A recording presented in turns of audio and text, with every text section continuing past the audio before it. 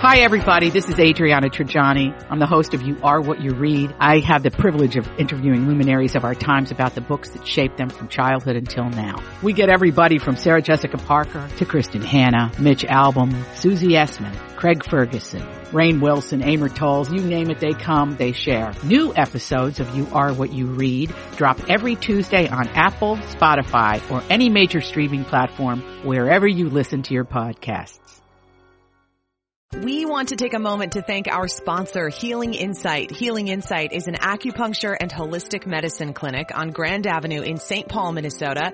Owner Senya May and her team of practitioners can help patients with everything from anxiety to pain relief to fertility and so much more. Now, I've personally been seeing Senya for several years, and I'm now part of her membership program, which means I have a standing monthly appointment. Each month we decide together which areas of my health to focus on.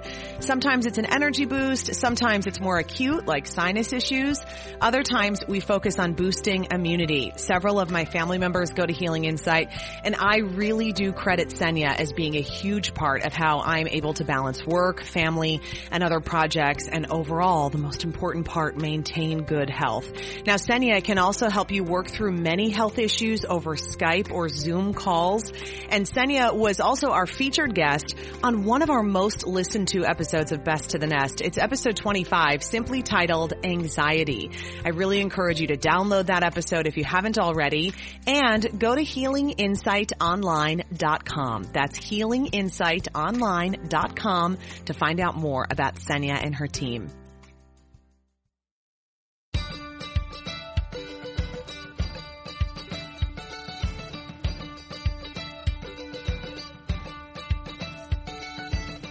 I'm Elizabeth Reese. I'm Marjorie Punnett. And this is Best to the Nest, the podcast that is all about creating strong, comfortable, beautiful nests that prepare us to fly. Hi, Marjorie. Oh, good morning. Good morning. We're still here, Elizabeth. It's like Groundhog's Day. It's Groundhog's Day in COVID-19. This is where we're at. And the theme today is grateful and grieving. And I think it's interesting that we're putting both of these topics in the same conversation, and there's a specific reason why. So, gosh, I think it was 2 weeks ago. I don't know. All the days are blending together. I saw this meme that said 2020 has been a really interesting leap year. There were 29 days in February, 500 days in March, and like 15 years in April. I love that. Well, you know, it's funny. My every morning we have the content team where I work has a Zoom meeting, and every morning my boss starts with the day and the date. Right. It's like, thank you. It is Thank Thursday. you. It is Friday. But I actually need that. I know. I need it too. So a couple of weeks ago, I reposted a photo that my sister had posted on her Instagram account. And the reason for this photo was because we were that day supposed to be leaving on a girls' trip to Florida.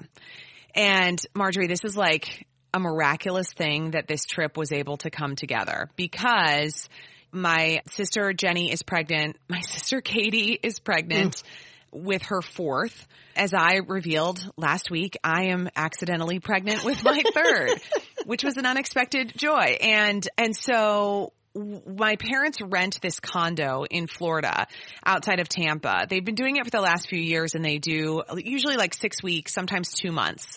And my mom usually spends the whole time there, and then my dad kind of comes in and leaves. So a few months ago, we were all talking about, could we go to Florida? And I said, I don't want to bring kids, and Jay doesn't really want to go.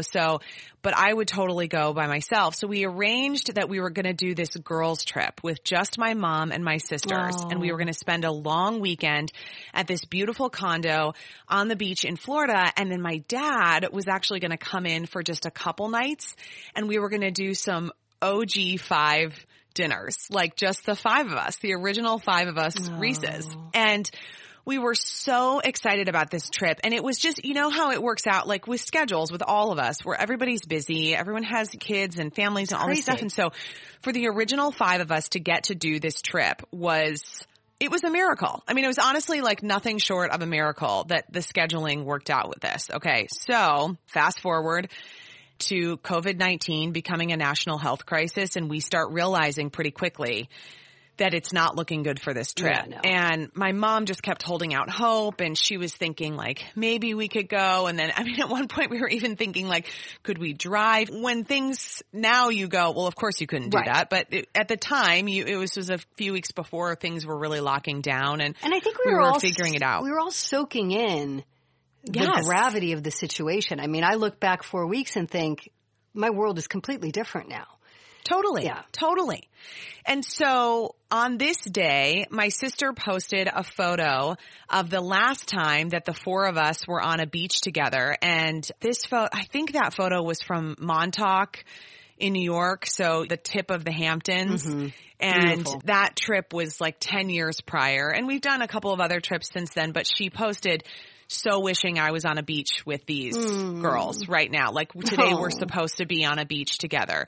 And so the photo I love. It's just such a fun photo of all of us. And I reposted it and on my Instagram story, and I just kind of willy-nilly was captioning things as I do. And I said, something to the effect of, grateful for so many big things and grieving so many little things. Yeah. And you and I started talking about it, and I really think that is at the core what's going on for so many people right now, that you can find gratitude for a lot of big things that you have right now. If you have a roof over your head, if you're, number one, healthy, if you have a job still. Yeah. If you have a paycheck, even if you have unemployment, I mean, all of those things, if you don't have a job, but you at least still have money coming in, all of those things you can be so grateful for. And I think what's also true at the same time is we can be so, so sad about the things that we are missing in our lives. And yes, girls' trip to Florida, a happy hour, a birthday dinner, those are all things that you can hopefully do again. They come around, but it's still very sad. I just am missing so many of those things in life right now. Well, it's so I have a sister thread where we text each other, and my mom's on it as well, and I have three sisters. Yeah, the text chain. And my sister texted, my oldest sister texted that she had just done her nails for the first time since high school. And she said they look horrible. And that's always been a real joy for her. She has beautiful nails. She always has. And it's just a thing. I never do. I cut my nails as close as I can. I don't like the feel of it. But for her, that was what she has always loved. And they were always beautifully done. And she wrote that and said, but I know I shouldn't be complaining. And I wrote back you get to complain about whatever you want. Totally. The things you miss, you miss. I miss sitting in a coffee shop with an almond croissant, just having a cup of coffee. I just miss that feeling. I like that Still feeling. Even by yourself. Like, I was always social distancing. You miss being alone in a group of people. Yeah, I know. I miss that. So I think there's all those sorts of things. And yes, we have to acknowledge the big things. I mean, obviously, I know a couple of families who have already suffered through COVID-19. And we have. Yes, you have. It's a horrific virus. And so, of course, when you say, I miss having my nails done, that seems wrong to say it. But I think the only way you can sort of balance yourself out, and you had said this to me, and I think it's very true, is if you acknowledge those little things that you're grieving. But let's start with, do you want to start with what we're grieving or what we're grateful for? Well, I think we can start with the positive, what we're grateful for. I mean, I am so grateful that we have jobs. Yeah. I just think, and especially we've talked about this a lot in the last year and a half in my life. We went from living in our little bungalow house very far below our means to buying a house and kind of taking a different step in setting up what we want our future to look like, but also making some financial sacrifices because of that, and knowing that we were going to be not stretched to the point of uncomfortable, but definitely more stretched than we were, right? I mean, that's just the reality. We went from a little bungalow to a big old house, and we did a kitchen remodel. Yeah, you made I think you made a move that a lot of people in their late 30s, early 40s make. Right. It's that sort of stabilizing, this is our forever home move. This is our forever home, and this is what we're going to start to build, is this. And really making an investment in something that we thought really carefully about and something that we think will be worth more and is already worth more because of what we've done to it. So that's positive. But at the same time, I became acutely aware of there was a long time with Jay and I where we were very comfortable in the fact that if one of us lost our job, it wouldn't really matter financially because the other one would be able to handle it. And that was a very good, secure feeling that I liked a lot. And now it's a little different where there would be some major pressure to make some major changes just because of kind of where we're at. And so that feels scarier. So I feel really grateful that Jay and I both work in industries while they are already being hit, and we're seeing some tightening up at work, and we're learning about policies that some benefits and things like that are changing, hopefully temporarily. But I feel grateful for work. I mean, I feel so grateful for health because I just think pregnant, my sisters are pregnant. I know that when I read all the research that it doesn't look like this virus hits pregnant people really harder than regular people, but at the same time, that's just like an added, oh my gosh. That's a huge and I'm literally getting no prenatal care right now, Marjorie. I mean, I'm grateful for an uncomplicated pregnancy because oh my gosh, I never even thought about my prenatal appointment, I was supposed to have one 2 weeks ago. It was canceled. And I called and said, hello, so what's the plan? And they said, well, we're not making appointments until April 27th. And I was like, okay, so that just means like nothing? Like I just have nothing? It's very strange to me. I just have nothing. I'm sort of quiet because I'm actually kind of shocked by that. I know. So I'm grateful for an uncomplicated pregnancy where I can be in a situation where I don't have to go to the doctor and where and then also to be in my third pregnancy where I know. Right. Yeah. I understand. To the job thing, I think that's the part that I am grateful for that as well, but acutely aware that both my husband and I are incredibly vulnerable. And I'm glad that I'm a little bit older, but it still makes it scary in the sense that he works for a university. I work for a university. Universities have a lot of question marks around them right now. Right. It's a very confusing time. I actually work at a university in media. So it's sort of double interesting, but I'm grateful. And you sort of said this, I'm grateful for the work. And I often think about people who in the midst of this, because I know a lot of people in the restaurant industry. And so I know a lot of people who are out of work or who have closed down their businesses. And because I do food TV. So it's like everybody I know and sort of adore is just having a terrible time of it right now. And the hardest part about that is not only have you lost your either business or your job, but you're now isolated so you don't have the work to take your mind off it. Mm-hmm. So it's sort of that double. So I'm very grateful just fundamentally for the work. I like working. And so I'm glad that I still have that sort of, I've got jobs I've got to get done. And so I'm grateful for that. I'm grateful to we are all at my company working remotely. And so I'm working very remotely. I'm in Kansas with Ian, and I'm very grateful for that. He's got a lot on his plate. I've got a lot on my plate. And so there's just this really easy breezy sort of workflow to the house, which is nice.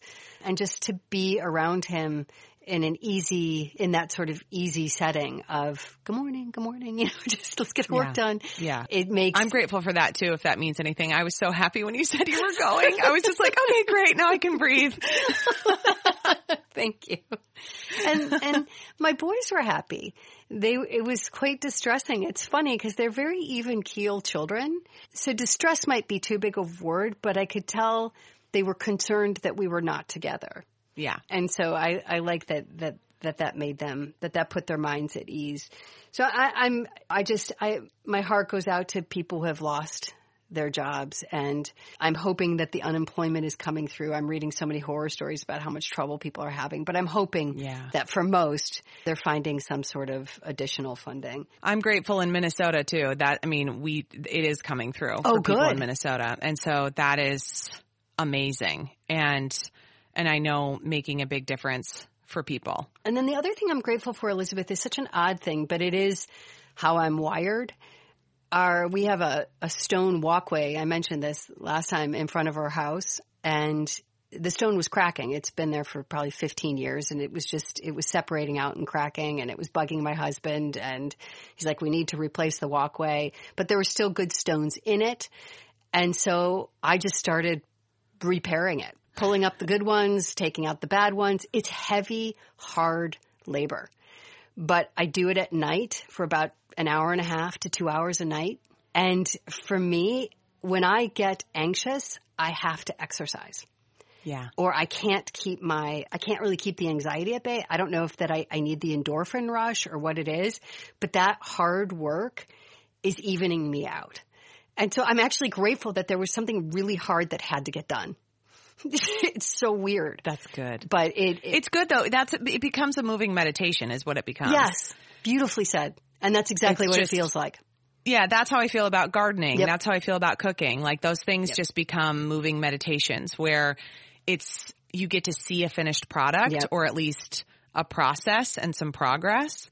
And then you also have to pay attention to what you're doing. Yep. And so there isn't the mind space to sort of wander and worry. It's just paying attention to what you're doing and just sort of methodically and rhythmically doing it. And that's exactly it. And for this, the stones are obviously all different sizes and shapes. And so I have to pull out, we have a big stone patio plus the stone walkway. So wherever the stones were broken on the patio, I'm pulling those out and then taking stones from the walkway to replace them. So it's like a big game of Tetris.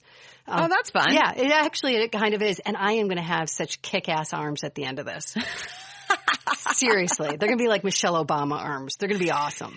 It's going to be a full-out gun show. Oh, yeah. Those are good things to be grateful for. Okay, grieving the loss of. I'm definitely grieving the loss of travel. I'm grieving the loss of celebrations big time. You know, we just had to cancel.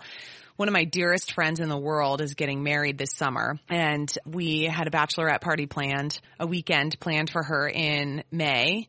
And we just pulled the plug on that. So that's canceled. We just had to postpone my sister Jenny is the most thoughtful person I know. And she throws incredible parties and celebrations for people. Yeah. She is just gifted. She's having her first baby this summer. And so we have been planning a baby shower for her with like 25 people, people flying in from out of town, her friends, a whole weekend of fun. I mean, it was going to be fabulous.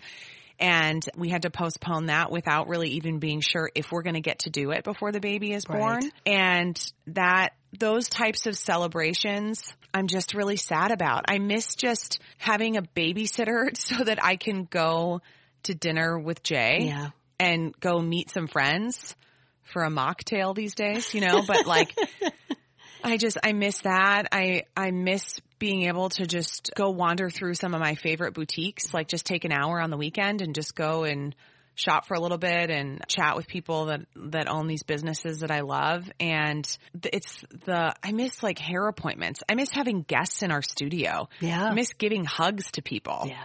I miss my parents. Yeah. I haven't seen them. It's just a lot of things that I'm just missing the little daily things in life that I love and that make up my life. Well, this whole crisis, I think, makes us acutely aware of the connections that we take for granted. And that's not a negative. They're just a part of the daily fabric of our life that we're just all severed at once. And I think I was watching Kelly Ripa actually on Instagram. They sent out a little story and it just had written across it, virtual hug. And so Kelly Ripa and Ryan Seacrest are doing Live with Kelly and Ryan remotely. So they're both in their homes. And it's been interesting to watch them sort of scale the technology that requires to do well enough. But on the Instagram story they sent out, it just said virtual hug across the little screen across my iPhone. And she started talking and she said, and I think she's very talented and she's a pro. So when you tune into Live with Kelly and Ryan, you're going to get an upbeat performer. So it was interesting that she was expressing a real moment of vulnerability. Mm-hmm. And she said to Ryan, I am currently not speaking to 2 of my 3 children. And she was sort of making it kind of funny. And he sort of said, why? And she said, I'm just not talking to them. And then she said, I miss my parents. I miss hugging my parents. And she said, I haven't been able to do that. And she started to cry. And Yeah. she was sad because, or I guess mad at her kids because they wouldn't hug her. And she's like, we're in isolation together. We've been in isolation together. I can't give you COVID. I can't give it to you. We're all in this together. And she started crying. And then she sort of apologized for that and said, I must be getting my period. And then she sort of moved on. She's funny. But it was so much spoke to what we're talking about. It's just that little thing. She's close to her parents. She likes to hug her parents. She can't. And then at the same time. And she's in her late 40s. And so her parents aren't going to live forever. Yeah. I mean, that's the other thing. I think we're becoming acutely aware while we're in this like Groundhog's Day situation where every day seems the same. We're also acutely aware of time passing that we are not able to use the way that we want to use. And we all understand that we have a limited amount of time. Right. And we have a limited amount of time with the people we love. And never does that become more clear than when you're facing a global health crisis and you just see numbers of illnesses and death going up and up and up. And then you're just sort of playing this waiting game and then it's hard. It's really hard. Well, if you think about her parents are probably have to be in their late 70s or early 80s. Right. And I know of somebody who had both of her parents were sick and her mother-in-law was sick all at the same time. Yeah. And so it is very scary to think how much can get lost for a family. But I thought she was being so sweet and vulnerable, and it was so sad because I could just picture, I have sons, I could just picture as a mom, you're like, just hug me. Nope, not going to do it. Which it's true. And that's part of, I think that's so much of the grief of even just the shift in motherhood, which is there is a time, like I'm in that time when my kids want to hug me all the time. We're having a tree removed outside today. Right. Interestingly enough, it's kind of a fascinating timing, but listen, outdoor workers are working very hard and I'm appreciative and it's great. And so they love the business. They love it. So they're trimming our trees and like making sure that they're all in good health and then taking out one that's dead.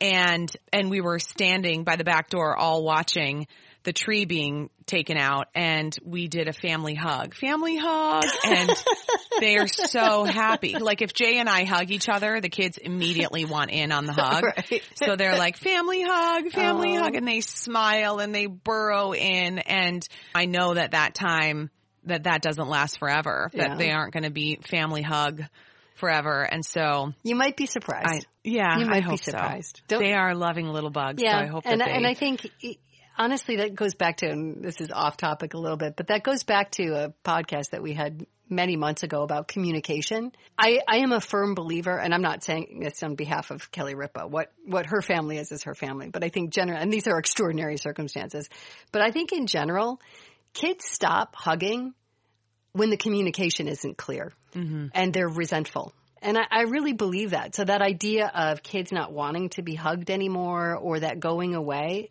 I really don't think it has to. And, for the most part in our family, what my sons draw the line on, and they're 28 and 26, is multiple hugs. So if we're at the airport and they give me a hug goodbye and then I want another one, they're like, Mom, get over it. Yeah. You had the moment and now it's done. Now you're being dramatic. We're not going to go to the dramatic. Just you get a hug. So I think there's always hope for hugs for the rest of your life. They do change in tone in the sense that there's something so sweet about a 3-year-old's hug, which is, oh my gosh, it's their whole body and it's just clutching you until they nearly choke the life out of you. I mean, that's exactly what they're doing. And Frankie is all about the kisses, but he first will lick my face and then I have to say, okay, buddy boy, I thank you, but can you give me kisses, not licks? Okay, mama. And then he says, I kiss you on the forehead.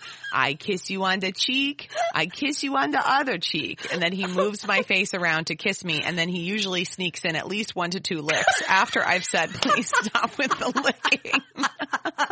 You must record that for posterity. The licking is just, oh my gosh. It is very, very good. Well, but I was thinking too about this idea of gratitude and grief. And I was thinking about what happens to us if we don't allow the two to coexist. And I think the balance of those two things, particularly right now, is very important. And you know how I get when there's too much focus on you need to be obsessively grateful. Oh, you get cranky. You know, Marjorie, that really pushes my buttons. You get cranky. Like, just, you know how you can solve this? Just be more grateful. You know what you should be doing if you're feeling down? Just keep making lists of all the things you're grateful for. It makes me nuts. So I think the balance is important, that if you are, I really do believe that at this point it's okay and important to be grieving those things and to be grieving what you wanted your life to look like at this point, right, and what you had planned and all of those little moments, and giving yourself grace to say, it's okay that I'm sad that I don't get to go get my nails done, right, that was a respite for me. And that was something that felt like it was important to me. And it made me feel like I was caring for myself. And I liked the connection that I had with the salon, that every time I went in there, they all said hello and I knew them and I got to go in there and give them business. It sounds silly to say it's just nails, but it's never just nails. Nope. When you really get to the core of what it is, it's connection. It's how you're treating yourself. It's how you're spending your time. I mean, those things are big that go beyond nails. And I just think if we minimize the grief part, we're not really feeling the experience, and we're not allowing ourselves to fully experience this and then be able to learn the lessons that we need to learn to move forward. And I think, and I think you're right. And I think the hope out of all of this is, I would hate if everything goes back to the way it was. No. Yeah. Because I think we can grow out of this. And I think that idea of connection, if people sat down and they looked at the small things that they're grieving, I think most of them would go back to connection. Like you said, getting your nails done isn't necessarily just about getting your nails done. There's so much more that goes into that. And what would be really wonderful out of this is if on a day-to-day basis, we really looked at the importance of connection and maybe tried to bring more of it into our lives in a way that we would find sustaining if this ever happened again. Mm-hmm. And I don't know if that means joining a community group or what that actually means. I don't know what it means for me. I was talking to my younger son about this, and I said, because I worry about their mental health. I worry about what this... I worry about everyone's mental health. I worry about that way more than I'm worried about the virus, Marjorie. Oh, and I'm not saying that that's correct in terms of statistically speaking, but that's what I'm much more worried about, the emotional and mental well-being of the people that I know and love and myself than a virus hitting. And that's been a real conversation with them. I talk to them every day. And for my younger son, he's in a pretty good place. He's been with my mom, and they're actually taking care of each other quite beautifully. But I said, are you okay? He's like, this isn't that different for me. He's an introvert. Yeah. So most of the things he loves to do, he still has at his fingertips. My older son is an extrovert.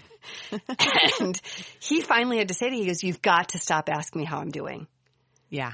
He said, I am isolating. He said, I'm seeing lots of people who aren't, and that's okay. But he said, I'm really focused. And I was so proud of him this morning because I'm really focused on doing my civic duty. And my civic duty is to isolate. But this is the kid that from the time he was like in 5th grade was organizing touch football games every Sunday. Loved swimming, I think, a lot, mostly because, well, for many reasons, but part of it was that swimmers tend to be very social because they spend a lot of time on deck not swimming. The team. They're all talking to each other. So he's incredibly social. But when I think about coming out of this, and the balance is that idea of connection. And how do we make that more real going forward? I don't know. But I think that idea comes down to one question, which is the question, how are you? And I am convinced that for the first time in my life, I am getting real answers from people when I say, how are you? Oh. And I think that's kind of incredible. How are you was such a throwaway. Yeah. And I do some speaking and I talk on this subject of boundaries leading to balance. Right. And part of that conversation, there's a part of that where I focus on the answer to the question, how are you, should not be busy. When people say, how are you? And you go, like if I said, Marjorie, how are you? You go, oh, good, really busy, good, everything's busy, this is running around, blah, blah, blah, blah, blah. Totally busy, given busy, that busy. answer a million times in my life. Oh my gosh, so have I. I mean, I've done it too. I'm not, this is the pot calling the kettle black here. It is 100% it's an easy human default because number one, we feel like saying that we're busy and that we're productive means that we are living a life that we should be living. Right. And that's what we should be sharing with people. And then frankly, it just seems too hard to get into if you really asked, how are you? And you really started to say, how are you? What would that be like for the person who asked the question? Yeah. Now, when I ask people, how are you? I am getting real answers, even in the hall at work, 6 feet away from people. People say, we're hanging in there. This is really hard for me. This part's been really hard for me. My kids, I lost it on my kids last night, but I'm happy that I get to come to this job.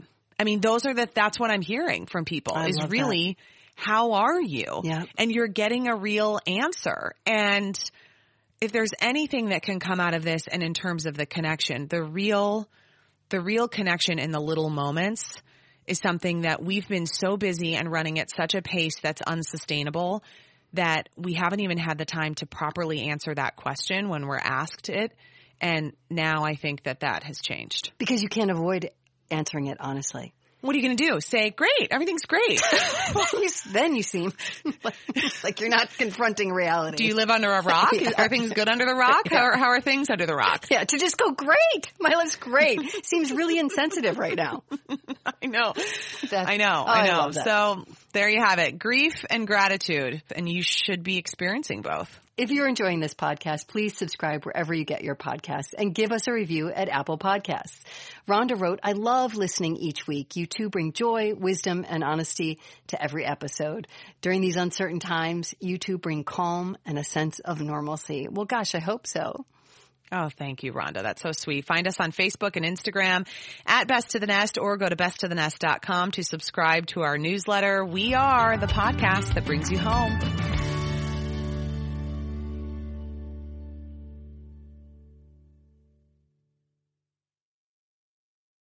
To be your best every day, you need proven quality sleep every night.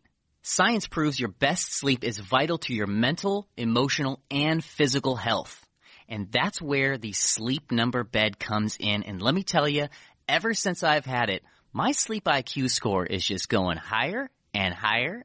And did you know 8 out of 10 couples say that one of them sleeps too hot or too cold? Science tells us regulating your sleep temperature leads to higher quality sleep. For many couples, temperature struggles are a real challenge.